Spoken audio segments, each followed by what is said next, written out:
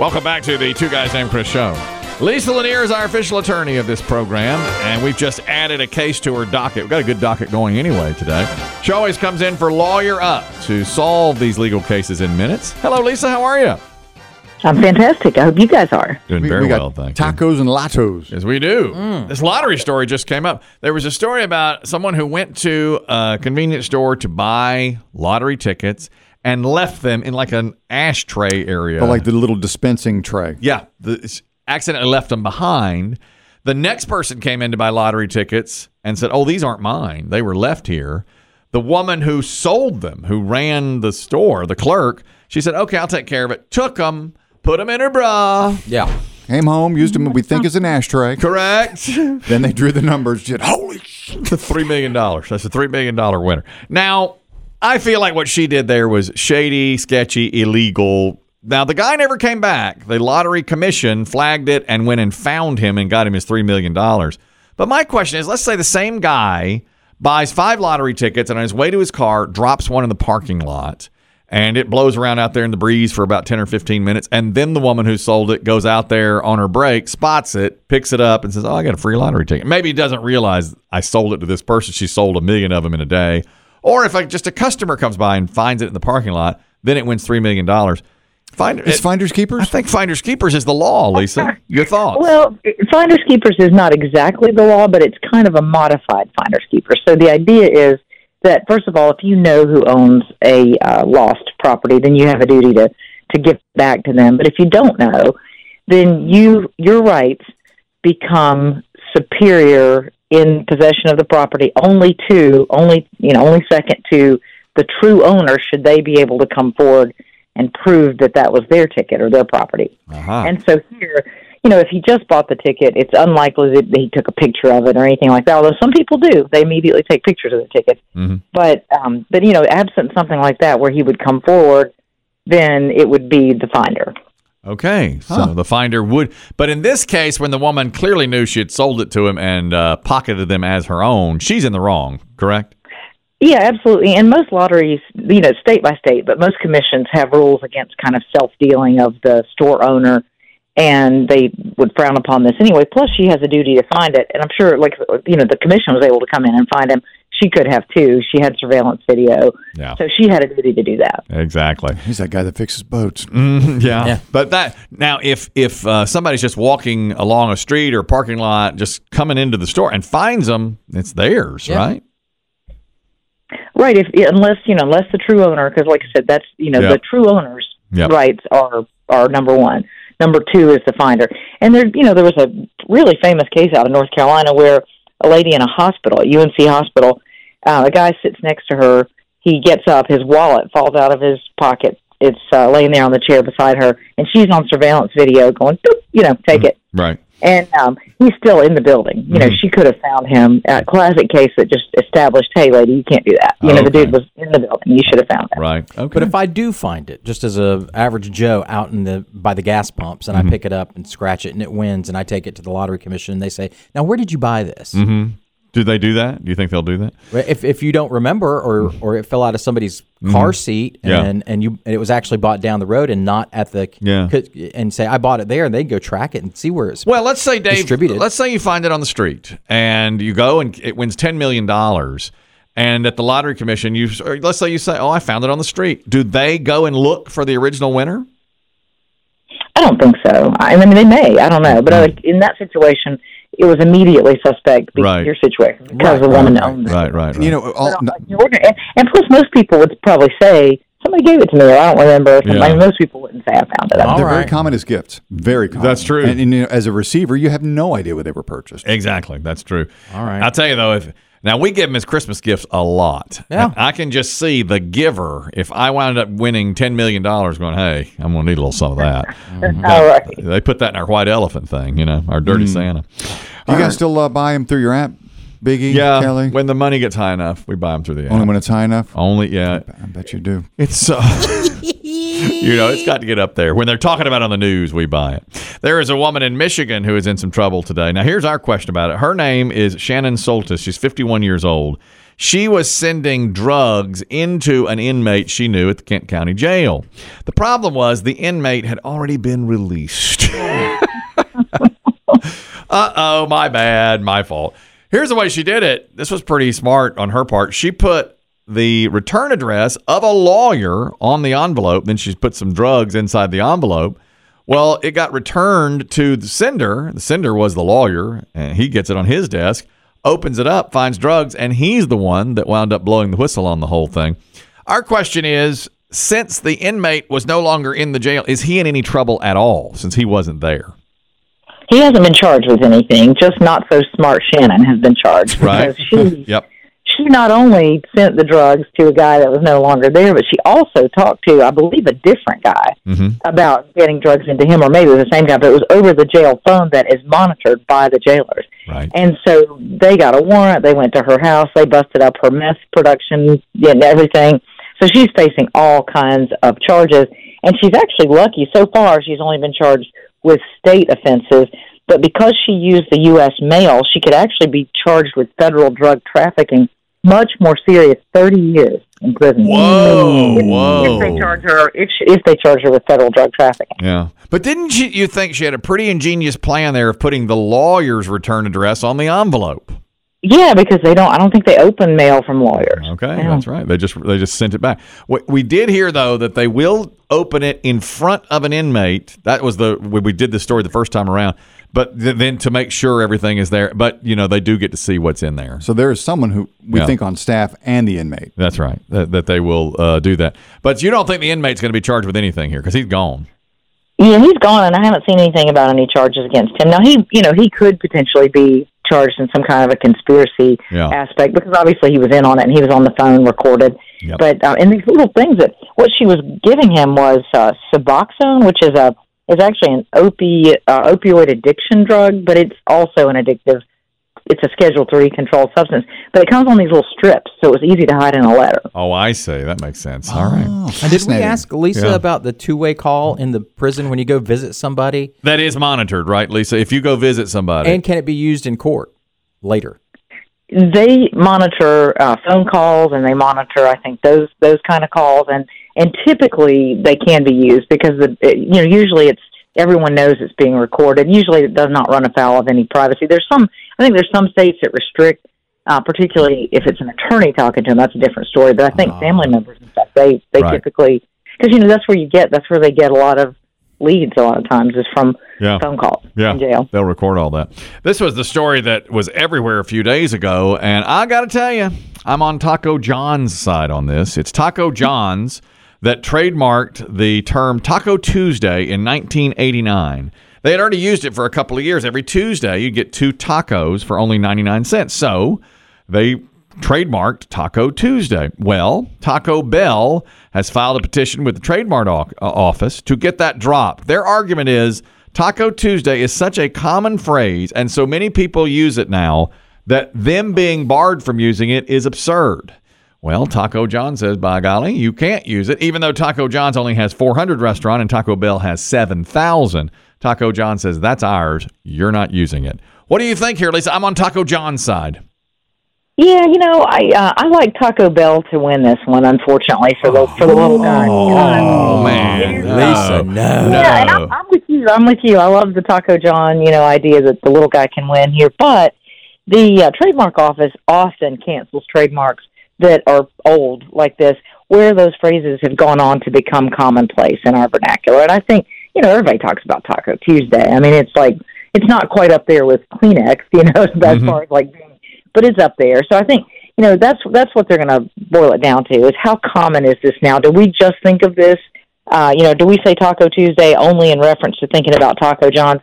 Heck no, I didn't even know Taco John's existed, and I say Taco Tuesday, right? Right, yeah, that's right. So that's the thing, is it's common. It now sort of means something else. But now, let me ask you this. We got into this discussion. In January, if a mattress store not affiliated with the NFL wants to say a Super Bowl of savings on our mattresses this week, they're not allowed to do that, even though Super Bowl, to me, is as common as Taco Tuesday. You throw that around all the time. What do you think? Yeah, Super Bowl is still a very specific event, though, that is unique to the NFL. It's not like there's other Super Bowls, at least not because they trademarked it, right? And so they kept everybody from. Right. So I think it's a little. You have other bowl games; they're named other things, but I don't think they go after a lot of these little places anymore like they used to. You do see people doing that a lot, so they may. And the lack of going after people for using it will actually weaken their brand and weaken their arguments for keeping the trademark if anybody ever seeks to cancel it. Interesting. Mm-hmm. It's like if Taco John's very early on had been really diligent and nobody, so then we didn't know the term, it would be specifically theirs, but now it's gotten out everywhere, so that's it. Maybe Taco Bell shouldn't be able to use it where Taco John is. In those markets? In those markets. Yeah. I mean, what if Wendy's came up and said, I'm loving it. Wendy's, I'm loving it. Right. Yeah, you can't do that. You can't do that. That's McDonald's. Well, this is Taco John. I agree. I'm with you. Is Taco John alive to see this? His brainchild disappear? I hope he's rolling over in his. John's still alive. I don't know. Listen, we got calls from Nebraska saying Taco John's is better than Taco Bell. We're waiting on the delivery of a hard shell. We got a hard shell headed our way. From Nebraska? From Nebraska. Hopefully should be in Tennessee by now. That's right. I hope so. Another food item here in the news. This is Publix in Orlando. A group went in to get to the bakery at Publix, which I hear is very good. And they wanted a cake that said trans people deserve joy. They were on their way to their Transgender Joy event hosted by a group that they had co-founded. So to put on the cake, trans people deserve joy on a floury sheet cake. They were met with a face of confusion and someone who said, I'm not comfortable writing that. What? Well, you know what I picture? Yeah. I picture like old Barbara with the piping bag like above the cake. And she's like, now what am I writing? It says here, trans people deserve joy. Piping bag shaking. I can't do this. Refuse. Trains? No, not trains. No, that's gotta be a sheep. Trans Am? The bakery, no, not Trans Am. The bakery offered to write people deserve joy. And they do. Leaving extra room at the top. And they said, you can write on it what you want after you get it. But we're just writing people deserve joy. But that was not good enough for the folks who were having the trans Too joy edgy for Publix. Yeah, a little too edgy for Publix. But now, and by the way, the two left and piped the word trans on top of the cake themselves. They did. But, a professional pipist is going to have it looking a lot better. Without a doubt. Yeah. There aren't that many cake bosses out there. Is there any legal means? Is there anything illegal about that? Are they forced to write that on the cake if the person wants that on their cake, Lisa? But by the way, the restaurant or the Publix has apologized. Go ahead. What do you think? Yeah, the interesting thing here is that this employee seems rogue from the Publix usual policy, because the Publix says, look, we're a non-discrimination, we love everybody. But this employee said not only were they not writing trans on there, that they had also refused to write Black Lives Matter on somebody for a Black Lives Matter party. So it's like, hey, Barbara. Barbara, now what's this cake going to say? It says here, Barbara, you got to put Black Lives Matter. Piping bag shaking. I can't. She won't write anything on there, it's not like happy birthday. But, that's right. But there was a case in 2018 in Colorado. You remember the Colorado baker that wouldn't make the gay wedding cake? So that went to the Supreme Court. It's the Masterpiece Cake Shop versus Colorado Human Rights Commission.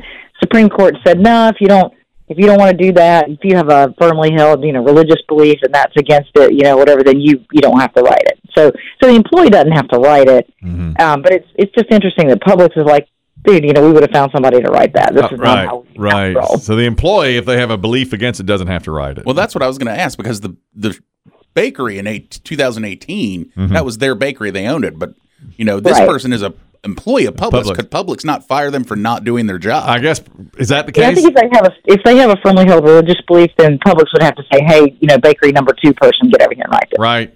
Shove them over the deli. Barbara moves out. Barbara goes down to deli. Can we get somebody to the bakery who will write trans on a cake? Yeah.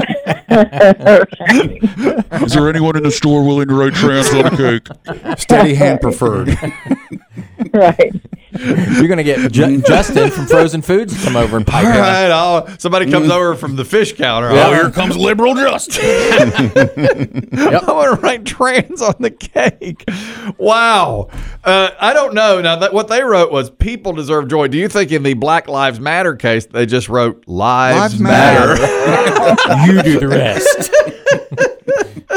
What the first one say? Trans? What was the whole? It's supposed to say trans people deserve joy. That's got to be a sheet cake. It is a sheet cake with flowers around the side. Yeah, and they left one big blank. Yeah, round cake was. They left a big blank. They did leave a big blank where the people could fill in their own word. They did, and that's what they did. They went and bought some. They charged by the letter. Do that? I don't know. TRANS. And you can't do as good a job as they do. Never. They do such a nice job. Oh, heck no.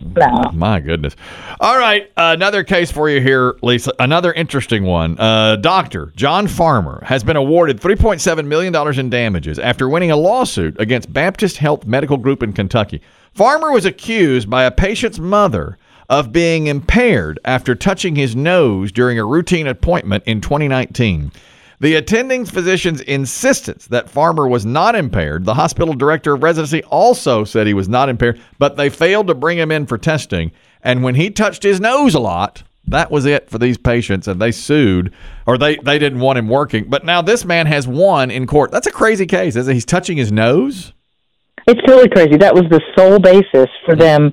Not only the hospital, based on this one patient complaint, and this poor guy I think was in his residency, so this was like a resident's nightmare because he's trying to get his training and he basically touched his nose a bunch. Patient's mom didn't like it. Complained that she thought he was impaired. Mm-hmm. They actually wrote him up as impaired, made him go to like a rehab program, and took away his medical license. And he was not impaired. He was just touching his nose. Right. It was the craziest thing. They wouldn't believe him. Mm. And so he sued, and now, years later, poor guy, he got his license back and was awarded $3.7 million. Wow, I think he deserves it. Did they think he was on cocaine? Because he's apparently. Because he's touching his nose. The old Seinfeld joke. Yeah, you touch your nose a lot. It's also a MASH episode. Frank Burns touched his nose before surgery, and Hot Lips called him out on it. Really? Well, that's a hygiene issue, though, isn't it? If you touch your nose right before surgery. He said he didn't. Unsanitary. I don't blame him for not liking him touching his nose, but I mean, don't jump to drug use. Yeah. Really? Yeah. And I can't believe they went along with it and said, okay, you have to go to rehab and all this stuff, or go take a program. Wouldn't listen to him that he was not on drugs. Didn't test him for drugs or anything. Just said, dude, you touched your nose. You're going to rehab. What in the world is that's crazy? Yeah, if you're in surgery and your nose itches, though, do you have to have a nurse itch it for you? I don't know. What do you do? I mean, my nose itches. Mine does too. He was just seeing like a routine office visit, so he had no. But mine's itching right now. Yeah. Now that we've been talking about it. If you touch it, then it's like all of a sudden you're on drugs. Mm-hmm. One more quick issue here for Lisa Lanier. One more case from Indiana. Man is trying to figure out how to pay for massive damages to a rental property that was ripped apart by police in April. Police went to his residence after identifying him in a video where he shot a weapon near a minor. The mobile home he was in belonged to Claro Schmidt, who rushed to the area when he heard what was happening. Well, now it's been ripped all apart. Of course, they went in there and tore it up during this encounter. And so Claro Schmidt says, who's going to pay for this? We've had this before, haven't we, where the police do damage to a home? Who pays for it? Well, in an instance where the police have the wrong residence, that's a different story, and they are usually liable and usually will pay. Yes. But here, there was a dangerous suspect in there, and it seemed a little hasty because they like kicked the door in and just shot the place up and killed the guy. Yep. And they really did a lot of damage. And I think it was a mobile home, and it was just blown to bits. And I think somebody I read somewhere it was like $4,000 worth of property damage and $9,000 worth of damage, and it may not even be repairable. It was bad. They really shot it up. Right. But they were in the right. They were. I mean, it's assuming that they were, not too. It seemed a little hasty. The way it was described was that they just kicked the door in and started shooting. Right. But it may have been something that led up to that. But they were actually after a legit suspect, and so they're not liable for it. So the problem is, so the owner of the rental property, this was a rental property, so his insurance doesn't cover this. There's all kinds of exclusions, and it doesn't cover this. The police won't cover it. So what he's actually trying to do is sue the dead criminal's estate. Well, good luck, dude. You're not going to get anything. That's not going to happen. Oh, that's terrible. That's wrong. So let's say I'm at my house or I'm out pickleballing, and there's a high-speed chase in my neighborhood. and the criminal runs into my house and they shoot it up and do a ton of damage, is my insurance going to pay for something like that? I mean, I have nothing to do with this guy, you know. Your homeowner's insurance would probably pay for that. It's a little bit different when you own a rental property. You don't have the breadth of coverage that you have when it's your homeowners, your residents. What if they shoot up your rental property? Oh, well, I do Now, have if you shoot up your rental property, you might have a bigger problem. I do have a rental property. Yeah. Jeez. You always forget about that. I better call my guy. Yeah, I do forget about that. Check your policy. It's probably just like fire and wind and stuff like that. It's probably not cops shooting up the place. Oh, I think you're probably right. Pull up right as they bring out the tank. Oh, man. Just unload. Don't wait. It's not covered for tanks. You should have bought the tank rider. Check your policy. Plus, I've recently dipped into that homeowners, so I'd hate to go back again. Yeah, they don't like you coming back. No, they That's don't. double dipping. They'll drop you. Don't even call them. They'll drop you. That's right. That's Lisa Lanier, our official attorney of this program. LanierLawGroup.com is her website, or HireAHeavyweight.com. The best in the business. If you need some sort of legal aid, legal help, there she is, Lisa Lanier. Lisa, great to talk to you as always. Have a great weekend. You as well. There she goes.